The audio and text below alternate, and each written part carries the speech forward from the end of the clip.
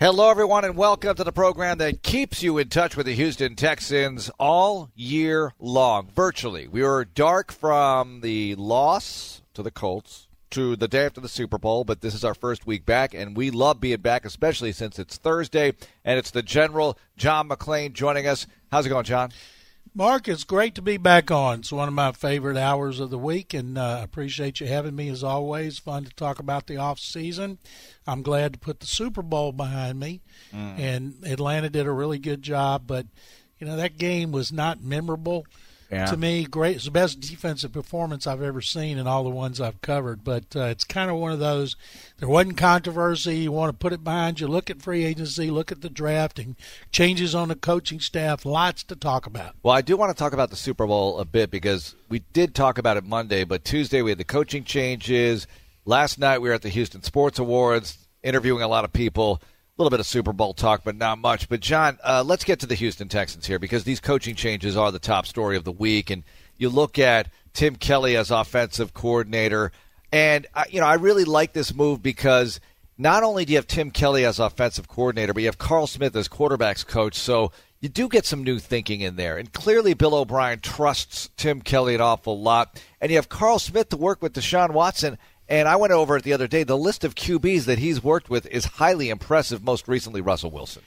Carl's son works here, Tracy Smith, so he's got family here. He can see his grandkids. And he had been with Pete Carroll at USC, and then he went with him to Seattle. And I like the fact he coached Wilson, a quarterback with a similar skill set to Watson. Watson just needs more development. And Carl's 70 years old. He's not looking to be an offensive coordinator somewhere else. He's not looking for a head coaching job. He is what he is. He's a quarterback coach, longtime offensive coordinator who has fingerprints on just about every position you can have in his career, his coaching career. And I like when guys, it's always fans and a lot of media, they don't want people promoted. They want you to go outside and hire somebody new ideas. But just because you bring a guy like Tim Kelly up, which we all knew was going to happen, it's just a matter of when, doesn't mean Tim don't tell Bill what he thinks. Right. And I talked to a guy who used to work here in 2014, and he had an office in there with Kelly. And he told me at the Super Bowl, the joke around the office was no matter how early you came, Kelly was already there. No matter how late you stayed, Kelly was staying later. And he was obsessed with being a sponge and soaking up as much as he could learn on both sides of the ball, even though he was offensive quality control and he'd been a GA with O'Brien at Penn State. And he said everybody was so impressed with him. Well, I didn't pay attention to him in 2014. Then, and you've heard this, when O'Brien starts talking about coaches unsolicited, if you ask him about a specific coach like Sean Ryan, he's going to say great things. But when Bill's up there just talking about coaches, off the top of his head, he always mentioned Tim Kelly, Mike Devlin, and last season Brad Seeley. So Kelly is very highly thought of, and there's some people think he's going to be a head coach. Well, Will Long is another guy that Bill O'Brien will bring up unsolicited, and he'll coach tight ends, taking over Kelly's spot there. And look, receivers to tight ends or tight ends to receivers to quarterbacks to OC, that's a familiar path. But tight ends to OC, that's pretty strong right there. Now, George Godsey kind of did it, but he was a quarterbacks coach here after coaching tight ends in New England.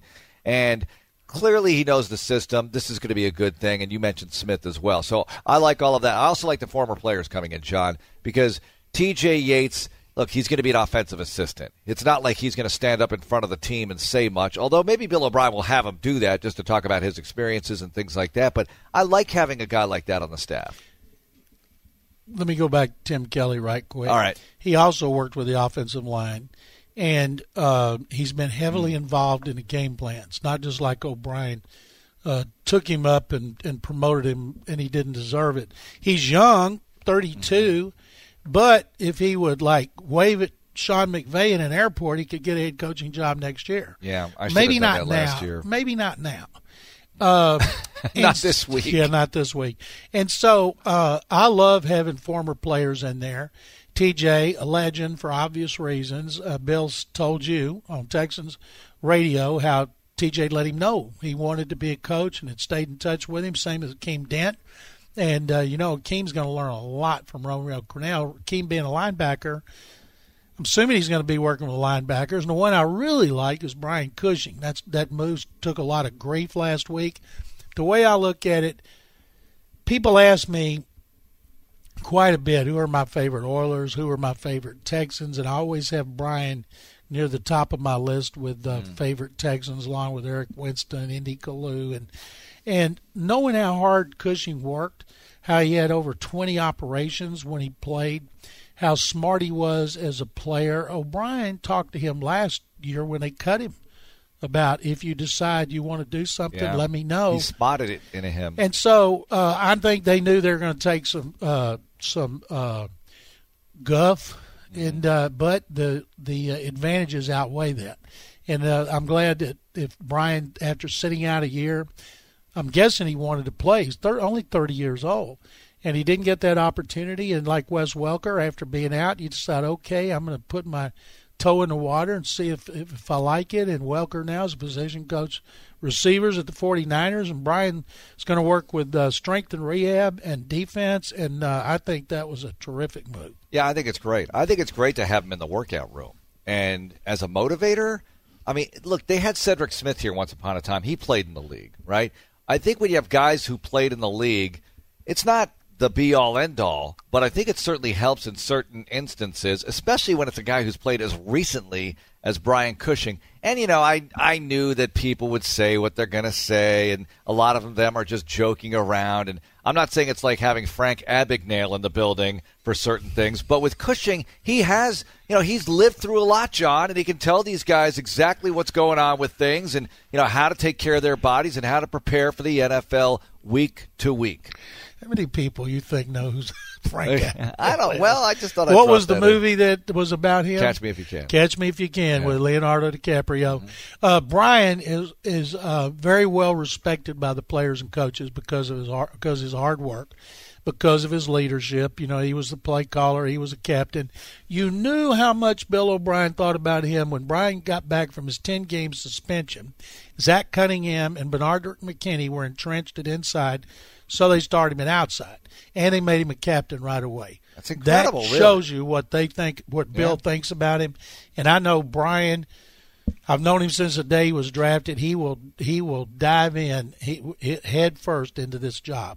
No question about that. All right, so the play calling thing. We asked Bill O'Brien about it the other night, and he didn't really answer the question directly, but you get the feeling that Bill O'Brien's going to be really involved with calling the plays. But it is a collaborative thing as far as game planning, what goes into it, what goes into what they might call in certain situations. But you get the feeling that he's going to pull the trigger on what the actual selection ends up being. Only one guy talks to the quarterback, and that's Bill. And that mic goes off with 15 seconds left in the play. You know, he once gave it to George Godsey. I mean, you never know what's going to happen. Speaking of George Godsey, I talked to Brian Hoyer last Friday in a story I ran for Saturday. And I asked Brian, I was waiting for him at a table, and I said, I'm going to ask you something you haven't been asked. He goes, yeah, right. Let me hear it. I said, do you think that Bill O'Brien can win a Super Bowl with the Texans? And he didn't hesitate. And then I said, there's a lot of speculation and demands in Houston, fans, media wanting Bill to give up play calling. What do you think about O'Brien as a play caller? Should he be a play caller when he's a head coach? And he goes, man, I wished he'd have called plays the year I was there. Whoa. And I said, well, I know Godsey started, but didn't Bill take it over? He said, no, I wish he had. He didn't call him. And I remember Godsey was getting a lot of grief at one point, and I thought Bill, kind of without saying it, led us to believe he'd gotten back involved, and that took the heat out on George. To take the heat off, yeah. And then George called him, and then he and Hoyer were both gone. And I thought maybe Hoyer, since Bill benched him in the first game, made him play when he was just terrible in that Kansas City playoff game, and then cut him. Maybe he's a little bitter, and if he is, but that's one thing. But he didn't hesitate talking both about Billy can do this and why. And I always think it's funny listening to those New England guys talk about Billy. And so he just like Tom Brady. Every time we talk to Brady, goes on. As I use this on 610, you ask Brady about O'Brien, it's like asking the guy the time he tells you how to make a watch. It just goes on and on and on. And so I thought that was very interesting. And why wouldn't O'Brien want to call the plays this year with Watson going into his third season, you're going to have 2 new tackles, I believe. I think you'll use a 1 and a 2 on the tackles. Maybe sign somebody in free agency. QT, maybe he'll start off healthy. Maybe Will Fuller will start off healthy. And who wouldn't want to have Fuller and Hopkins and QT as your options as a receiver? And so who wouldn't want to do that? I think people misunderstand sometimes. Not everybody, but they misunderstand what goes into a game plan. If they have 3rd and short, well, that week in particular against certain defensive fronts, they might have X number of options, and he's going to select from those options more often than not. Sometimes he might take a flyer or whatever. Let's just run this. We haven't run it in 3 weeks, but I really have a good feeling here. But I'm thinking that there's where the help comes in. There's where the Tim Kelly help comes in. There's Mike where Devlin, maybe the Carl Smith. Mike Devlin. Mike Devlin as well on offensive line and as a run game coordinator of sorts. I mean, he can help out there, and they're going to improve talent as well. And then you look at there's a hidden hire here. Not hidden, they announced it. Doug West to help out Bill O'Brien on the football side. He has been the vice president of football operations and really in charge of travel and navigating training camp in things, West Virginia. Yeah, navigating things around this building. Because believe me, it's not like everything is paved from one end to the other. You have to navigate around the rodeo and the other events here and the schedule. I mean, it's really tricky how they coordinate everything. And Doug is a super organized guy, and I think working closely with O'Brien on those things. O'Brien's super organized, but all that organization takes time, and maybe he can help them free up a little bit of time. That's just my theory here that I know that's a very subtle thing, but I think that along with Tim Kelly and Carl Smith coming in, I see the tide rising here with these guys being brought in these roles. Doug West came from Denver. Kubiak hired him. He was very respected with the Broncos. And what's his title? New title, Doug's? Assistant to the head coach? Yeah, football helper outer guy. Something That's like what I'm that. And right so now, it's obvious O'Brien trusts him, or he wouldn't do this for him. And I kind of thought after Bill got here, Doug might be fired after a year because Bill wanted to bring more of his own guys. But you knew when he kept him from the previous regime, Doug did a really good job. Yeah, so, and then he takes him over from that side of it to directly next to him, if you will. And they bring in Clay Hampton, who used to be with the Jets, and his father was with the Jets. Was his father with the Jets when they were the New York Titans, or maybe right after they changed the name? I think he started in 64. Namath got there in 65. And so he preceded Namath, and Clay Hampton started working with his dad, who was an equipment guy, hanging around the facility and worked his way up. He was with them until last year. And I talked to 3 guys who either cover the Jets or work for the Jets, and they really liked him. It's like the Hampton family are legendary with the Jets. And well, they have to be. Brian Gain was there. Brian knew him, brings him in as director of football ops, which is what he was with the Jets. And so I know Brian has another guy. He's not the first one he hired from the Jets, right? And he feels very comfortable, and they'll want a veteran there. And I say a veteran, I'm not just talking about a guy who's been in the league 10 years. I'm talking about a guy who's been in there a long time. Yeah. And so I like these changes. I'm trying to think, I think O'Brien should call the plays. You know what you're getting with him, because I'd just like to see the Lions stay relatively healthy. Well, look what he did in the 6 games with Watson in 17, then in 18. The offense at times was explosive. I mean, you can't forget about days like they had against Miami and Philadelphia when they came back from out of nowhere to take the lead late in that game and other things. By the way, the Titans were from 60, 61 to 62 in New York. A lot of people don't remember that. Well, of course they don't, because they weren't around then. But they made the change in 63? It appears that in 1963 they made the change. The General stays with us, and we'll talk about the Texans and how what they thought of the Texans as the General was walking around Atlanta getting ready for the Super Bowl last week, and how I think that I'm not going to call that Super Bowl underrated, but my overall thoughts on it. It's Texans Radio. John McClain with us as we keep you company on Texans All Access tonight here. Texans Radio, Sports Radio 610. You can check out all the podcasts on HoustonTexans.com or iTunes or wherever you get fine podcasts. All right, General, a couple of things on the Super Bowl. 3 points for the Rams. Sean McVay, everybody holds him in such high regard, and they should. He's had a tremendous start to his career. I mean, you cannot draw it up much better than this. Playoff appearance, Super Bowl appearance. However, people were perplexed with the lack of production offensively in the Super Bowl. Your take. And by the way, attached to that, Wade Phillips has to be saying, I hold them to 13? 13 points? I do. The players do. But 13 points, and they can't even get close.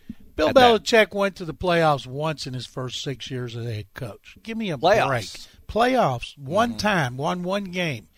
And he was 5-11 his first year in New England. So what McVay has done, adding players, they added so many more players last season when he took over that Jeff Fisher didn't have, especially on offense, so they got explosive. Bill Belichick has outcoached a lot better coaches than Sean McVay, a lot more experienced coaches than Sean McVay. Brian Flores did a great job. Belichick had his fingerprints on it. It was the best defensive performance I've ever seen in a Super Bowl. Cowboys beat Miami, 24-3. Then Miami won the next two, did 3 in a row. First time anybody done 3 in a row. And I think this was the first time anybody had 3 in a row since those Dolphins. But this one was so dominant against a great offense. Miami didn't have a great offense then. The Rams averaged 32.9 points 12 times in regular season, and once in the playoffs they scored 30. I saw on ESPN late one night after the Super Bowl, somebody bet, I can't remember how much money it was on the Rams to score 3 and won $250,000.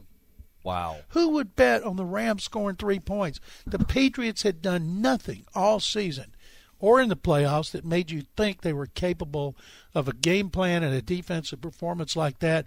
Ed Biles, the Oilers defensive coordinator in the Love You Blue era under Bum Phillips, then their head coach, told me at a Texas Bowl event last night, he said, I watched that, and it was almost like they knew what they were going to do. It's almost like they figured something out. And that's like the 79 divisional playoff game in which the Chargers were favored by 20 over the Oilers in San Diego. Eric Coryell with Fouts, and they picked up Dan Fouts' foot. If he kept his feet straight, it was going to be, I think, a drop back. Mm-hmm. So Greg Bingham, the inside linebacker, would mean it was going to be a pass, yelled Air Force. Air Force, Air Force. And if they knew it was going to be a run, he yelled Army.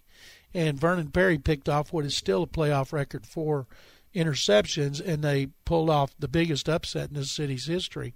And so Biles, I didn't thought about that. And then he said it was just like everything they did the Patriots were ready for. And that's very interesting because I haven't seen that anywhere else, but it was just a stupendous performance and by the Patriots. And, the fewest points they've ever scored in the Super Bowl. Every game they'd played, 8 Super Bowls, was one-score games. This is the first one it was not, and they scored 13 points. I totally get the hatred because they're so good. And I love all the tweets about how they were long and suffering, didn't have a victory parade since November in New England, and all the other things that they were. And the Red Sox have won 4 World Series. It's just ridiculous. I can't stand it. But I respect them. It's mind-boggling, the success, because you think about how much you'd love to just have one or just go to one, and they've done all of this. They've won 6 of them. I admire the heck out of them. Think of like 20 or 30 years from now when people look back at this dynasty. Think about how Gronk and Brady and Edelman will always be welcomed back to Boston and New England area because of their heroics forever. Forever. But the other thing is, how many other guys before them have contributed to the success of the Patriots winning these Super Bowls? The constant, as Robert Kraft pointed out after the game, is, of course, Bill Belichick and Tom Brady. But somebody flashed up the numbers of Edelman because Adam Schefter tweeted out, the Hall of Fame case is building for Edelman. And they put Deion Branch's numbers up there, and they were just as impressive, if not more, as far as regular season and postseason. It's just the flavor of the month thing with Edelman. He just looks good right now. There's no question about that. He's a tremendous player, but let's not talk Hall of Fame and get crazy. As one of the voters, I was thinking, okay, that you wish you could give it to the entire defense. Yeah. You couldn't. Somebody said, well, Stephen Gilmore. I said he had an interception that we could have caught. Forced a fumble that they couldn't recover. But Edelman had 10 catches, 141 yards. 8 were for first downs, a big catch on every scoring drive. And I felt better because you turn your vote in with like a minute and a half left. And I felt better because I was agonizing over a defensive player. And then Jim Nantz asked Tony Romo, who's your MVP? And he said, Julian Edelman. So then I felt, since Romo knows everything, then it was right. Yeah, he does everything, John. And then the NFL released, I guess, that no defensive player received a vote, and all these defensive players around the league and former defensive players were howling about the injustice of it all. And Dante Hightower had 2 sacks, another hit on the quarterback, but he only had 2 tackles. So it was a great team effort by the Patriots, but I thought Edelman had a bigger impact on that game than any one player on the defense. What were people saying about the Texans to you as you were making your way around Atlanta? I'm glad you asked that. Let's see. Let me start with J.J. Watt. People were just amazed at how he was able to do what he did this year. And I think most of us were. And I think J.J. might be, considering he just tell us, I don't know what I'm going to be able to do. Now people are, okay, how long can he do it? Well, he's going to be 30 in March. Based on what we saw this year, there's no reason he can't do it again. And Watson, they were amazed. They said, how does that guy play in a Pro Bowl considering how many times he was hit? Yeah. You'd think he'd be ready to go to a hospital. I said, he's in better shape at the end of the season than he was early in the season when he had a collapsed lung and a broken rib and a bruised sternum. And people were talking about his toughness and how could he have survived behind that offensive line and how they're really pumped about Watson and thinking about the possibilities when Brian Gaine and Bill O'Brien add to the offense. Clowney, I told everybody, I saw one mock draft that had them taking an edge rusher because Clowney's going to be a free agent. I'm thinking, he ain't going to be a free agent. He's not going anywhere. You think franchise at the Yeah, you think they're going to let worst? him walk? Maybe they'll get a contract agreement, but I'm doubting it. Can I throw you a question right now? Sure. About Clowney? What would the Patriots do if they had Clowney? Well, I think if you win all those Super Bowls, then you're willing to take some risks you that maybe could other take teams more would. risk. Yes, they would not pay him. They don't pay anybody. Gilmore's, I think, the highest paid player they got. They got him from Buffalo. Remember, now what they got him for 2 years ago is not all that much money, but they get rid of players. So they would probably trade him, see if they could get a number 1. Right. But because Clowney is so disruptive, even though he's great against the run, he's a good pass rusher, he's disruptive. If, say, they let him walk or they traded him, who else is going to be disruptive? If Clowney's not there, that gives offenses more opportunities to worry about Watt. I think they need to add another guy. That's after the offensive line and corner, get another edge rusher and just to come off the bench. And then Hopkins, it was going around that, and I don't know why anybody cares what Chad Ochocinco says. I haven't tweeted him, retweeted him, but he didn't have Hopkins in his top 3 receivers. So people are like, what's the matter with him? And I didn't have to talk to people and say that Pro Football Focus had Hopkins with no drops. People knew it. And just about everybody, he was Hopkins and Brown, and now Antonio Brown, it's all negative because of all the controversy. I didn't have anybody, just didn't go on and on about Hopkins. So I believe that he is acknowledged as the premier receiver in the NFL right going into next season. I think people who know. And that's why it kind of bothered me when that NFL 100 commercial came out. And by the way, Watt had knee surgery, so that's why he was absent from that deal. Otherwise, he would have been in there. But Hopkins should have been in that, I thought, over Odell Beckham. Odell Beckham's such a huge name, and he's a great player. He's in there because he's in New York. Yeah, I mean, that just bothered me. Eli and Odell need to be in that commercial. I mean, I think we had enough current greats, so to speak, in there. Anyway, now I'm just venting.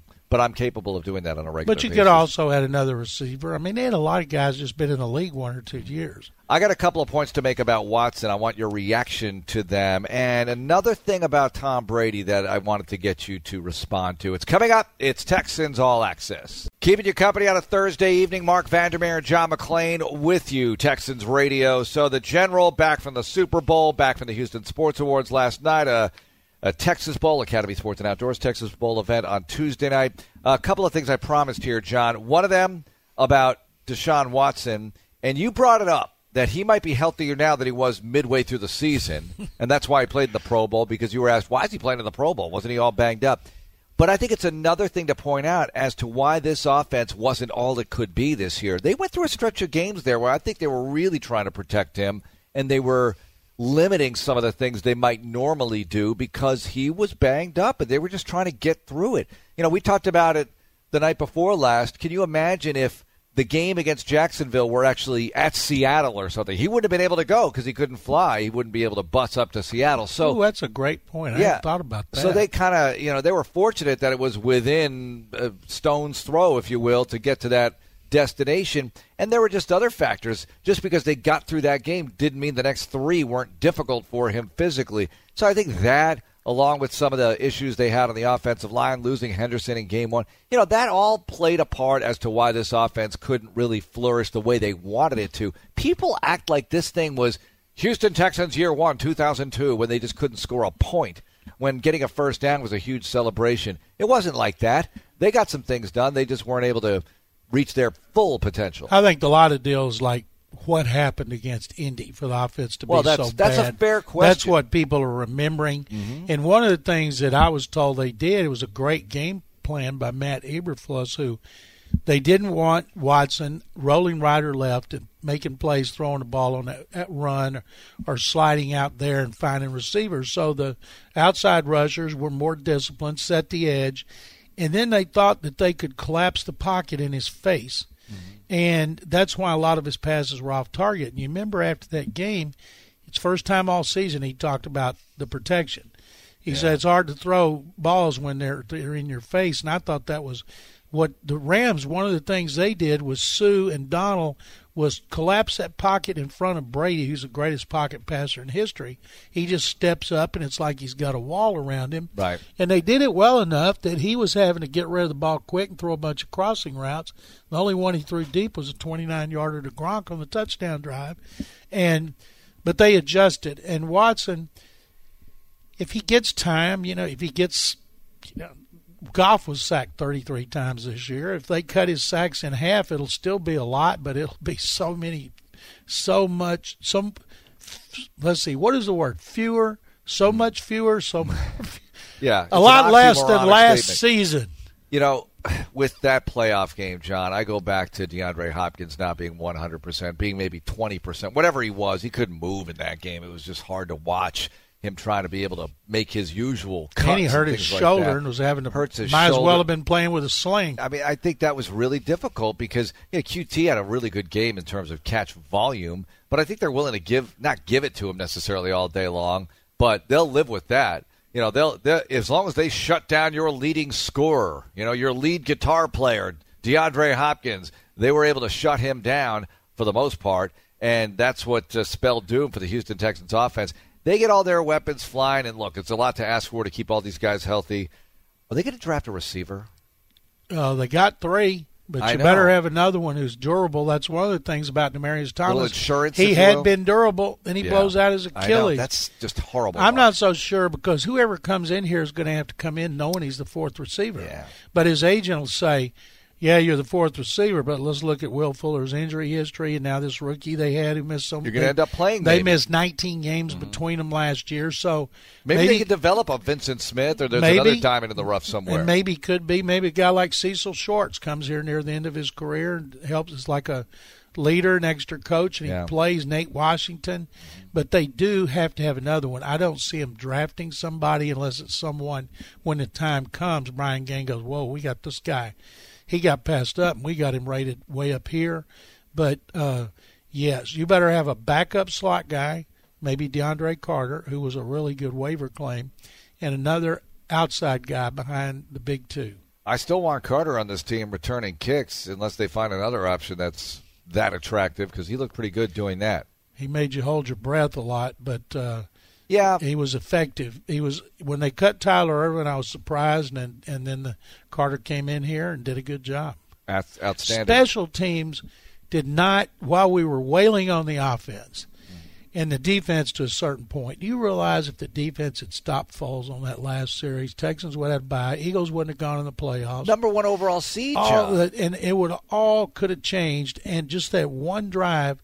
But I look back on it, and I think the Colts, most people are going to pick the Colts to win the division. I think that's good. I think some people will be picking them to dethrone them or the Chiefs to dethrone the Patriots. But I look at next season on the Texans want to get younger, faster on a cornerback that got good safeties, and then I think the Texans don't need a lot. It's not like you need help at every position. Right, you're not starting over. The thing that should be the most concerning is when your quarterback is the leading rusher in your last 5 games. Yeah. And is that because of the backs? Is it because of the line? That's a great point. They have to address it. I mean, Lamar Miller, Pro Bowler and everything, but can Foreman do what you hoped he could do in his rookie year? Can they draft somebody else or acquire somebody else to help out? Alfred Blue is who he is. So, and he's solid and everything, special teams, and he can pinch hit for you, if you will, as a running back. But you got to find a way to be much more prolific in that phase of the game. What about defensively? Look, they still have a lot of questions that they have to answer, and I don't even know if they know the answers at this very second as far as free agents and who they're going to re-sign. We haven't even hit free agency yet and haven't hit the combine yet at that. Well, they've got, if you think about this, Angelo Blackson had his best season. His contract's up. Christian Covington had his best season. His contract's up. Brandon Dunn is not unrestricted, and he started at nose. People don't realize DJ Reader was an end in the starting when they had a 3-man front. So you got those 3 back. All 4 linebackers are under contract. Safeties, you got 3. What you got is Kareem Jackson. Right. Of all the starters, Kareem is going to be 31. His contract's up. Maybe he comes back, whatever they have budgeted. Mm-hmm. They're not going to break the bank for Kareem, even though he can play safety. And I noticed at the Super Bowl, he said, I love to play safety, which is smart marketing. Let all those teams know I don't have to play corner. You know, Mark, how it is. Most corners, you say, we want you to think about safety. Oh, no, I'm not going to play safety. That means you're calling me a girly boy. And now they don't know if that's going to be a malcontent problem or whatever. And Kareem, he'll embrace wherever he plays. That's smart. He covers the slot. Right. And so I'll be surprised if he and Matthew are both back, because one of them is going to get it. And they got to do what's best for their family, but Matthew's like 4 years younger. And so if I had to pick one, being able to be versatile like Kareem might get more money on the open market than Matthew, even though he's a versatile safety who can play corner. All right, can I be hot, irresponsible sports take guy right now? Of course. By hot, I meant with the sports take, nothing about appearance, okay? So this is in regard to Brady taking less money. You mentioned Gilmore being so high paid on that roster. We don't even talk about Brady being that well paid compared to the other quarterbacks in the league. He takes less money. Would it shock you if after he retires they allow Brady to maybe buy a piece of the team or do something like that? Because to me, this is not talked about enough. And maybe I'm just bitter, but I just find it really troubling that he takes less money year after year. Tom Brady should be the highest paid player in the sport. If your wife was worth over $100 million, but John, when does that ever come into play? Would ego get in your way of taking only $20 million a year? I don't know if that's what it's about, though. This is the United States of America. If that happens, who cares what she makes? I got to make this. There will be an investigation, another one. If he's allowed to do that? Yes, because that's a violation of the salary cap, whether it's wink or not, and they don't but need it's a lot after of. He's finished playing. It's all right. It's the franchise. You can slap them with anything you want, and they're a multiple offender. Didn't that happen to Elway and Bolin? That they got some kind of fine or loss of draft choice because afterwards? Something turned out Bolin had promised him like something with the Orange Crush or something like that. So they have to be very careful, because if that happened, Brady's going to have a 1% piece of the Patriots. Everybody go, aha. And the NFL would go, aha. Send out the dogs. I've always said this. It would not surprise me if after he retires he has some island in the Pacific that's named after him that mysteriously appears on the positive side of the ledger. I don't know. It's just strange to me. Okay, never mind about that. It just could be old Tommy Brady. Mm-hmm. His ego doesn't get in the way of having to be the highest. Should be the highest paid quarterback in NFL history. He should be the highest paid player in NFL history. Yeah, maybe in sports history. So tell me this. Who do you think will be the quarterback of the Jacksonville Jaguars? Have you gone on the record with any predictions there? Aaron Wilson and I turned in our first mock drafts. They're going to be posted, I think, tomorrow, and we're going to have podcast explaining our picks, and we're going to pick the first round, and I already sent mine in. And I had Jacksonville not taking a quarterback because I think they're going to sign Nick Foles. I think that's why they got John DeFilippo, his quarterback coach with Philadelphia, who he's very tight with. Now, two reasons that Philadelphia wants to trade him. Number one, make sure he doesn't go to Washington or the Giants. And number two, if they let him walk and got a compensatory pick, that's going to be way down there at the bottom of the third round. Jacksonville picked 7th in the third round. So that's a lot of difference if they took their third-round pick for Nick Foles from the Jaguars. But Jacksonville has got to clear up some cap room. Remember when they used to have so much? Yeah. Like when they signed on A.J. Boye 3 years ago. Now they're up against it. They're jammed and up. There's talk that they're going to, when you see some cuts, you're going to go, okay, that was a problem guy. That was a problem guy because they had problems behind the scenes. Are the Rams in any kind of difficulty with the salary cap based on all the free agents they've been signing? Until they sign Jared Goff, they'll pick up his option next year, and it'll cost them $20 million for him. There's a lot of people because their offensive line just got abused. Andrew Whitworth, the left tackle, who's 37. Right. Hasn't decided if he's coming back, and he, according to the people with the Rams, he played great. But their center, John Sullivan's going to be 34, and their right guard, Austin Blythe, those guys, they may need to bring in somebody else to take their place, but that's about the only thing. I believe that I had them taking an edge rusher because Wade can't have enough pass rushers, and Sue had a one-year deal.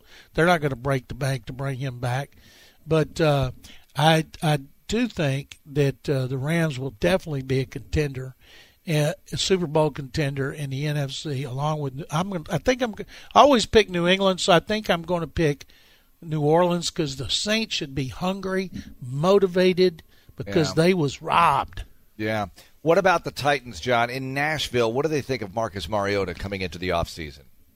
What they think and what they say, they promoted their tight ends coach to be offensive coordinator. And Vrabel did a long, comprehensive study and interviews, and then people are like, is that all there is? He's been around here forever. But Mike wouldn't have done it if he didn't think he could handle it, just like Bill O'Brien would not have done it for Tim Kelly if he didn't know he could handle it. So they got, Delaney. I think I had them taking a tight end because Delaney Walker missed all season with a knee injury. A lot of people haven't taken a wide receiver. The first two picks last year were linebackers.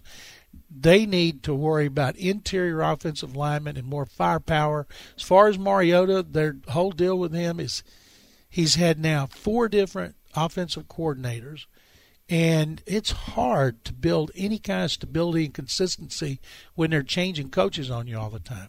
True. And he can't stay healthy consistently. Patriots come here next year, and that's a game that's based on where you finished in the division. First. Playing a first-place schedule, and it is tough. It is tough. Colts finish second, so, all right, but they play the entire AFC West, so they're going to see Mahomes anyway. And as far as the AFC North goes, it's no break for them because they get Pittsburgh and the Texans get Baltimore. So that's not too bad. I would rather have Baltimore than Pittsburgh. Yep. And also they play the NFC South, so you get Atlanta, New Orleans, and maybe Tampa will be better with everybody's going to see Cam. Everybody's going to see Breeze. Texans have to go to the Superdome, unfortunately. And so I'm wondering. I haven't looked to see if the Titans are going to host the Saints or they have to go to the Superdome. But Indy is the team that everybody's going to say is the team to beat, and I think it's going to be a great race. If Foles or even Kyler Murray ends up at Jacksonville, think about how much more interesting it'll be. The Jaguars will be not having Blake Bortles. Blake Bortles, Joe Flacco, Ryan Tannehill, all former number 1 picks who've had some degree of success. Flacco won a Super Bowl. They're going to be available. Do you sign them as a backup? Do you sign them as a starter till maybe your number 1 pick's ready? How do you handle those 3 guys? I don't require more interest as far as the Jaguars go. I'm fine if they stick with Bortles and the Texans play them in London. Well, he's gone. They could start David Beckham at quarterback as far as I'm concerned. I'll be very happy with that. John, what else is going on in the Chronicle? You mentioned the mock draft. Yeah, we got a mock draft. We're going to have podcasts. We're going to have mock drafts every week between now and the draft. We'll be at the Combine. Can't wait. Mark, it's great to be back with you. Thank Thank you very much. There's the General John McClain. Always a pleasure to visit with him. And I invite you to visit HoustonTexans.com for the podcasts because we caught up with Cal McNair last night. You heard some of that today on Sports Radio 610. They've been playing the interview or parts of it throughout the day. Caught up with Cal and Hannah yesterday at the Houston Sports Awards. And also Brian Cushing. That's on the podcast from yesterday's Texans All Access show. And also Whitney Merciless. That was great. Andre Ware joined us as well. And we had fun talking with Dre. Also fun is pointing out how wonderful the Houston Sports Awards were last night. Getting all those people together, that room was amazing. Mean Joe Green. Last year at the event, and I salute Patty Smith for all her fine work and everybody involved with the county putting this together.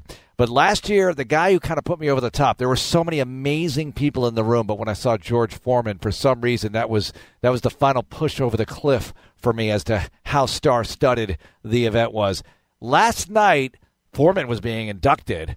Pastorini was there, of course, but the guy who got me was Mean Joe Green. Just see Mean Joe Green there on a night where you're putting Pastorini in the Hall of Fame and honoring Love You Blue was terrific. So that was a great event, and if you missed it, I'm sure they're going to do it again next year. They'll have another Hall of Fame class. They'll do the awards. It'll be fun. It'll be in February, and we'll keep you posted. All right, that's going to do it for the show tonight. John Harris has you tomorrow night. I'll be on the program. We'll have a lot of things to talk about, as we always do. It doesn't matter. Any time of year, all year long, 5 nights a week, 6 to 7 o'clock, we have plenty to discuss right here on Texans All Access. And don't miss Texans Buzz on Saturday nights, 11 o'clock on ABC 13. Have a great night, everyone, and go Texans.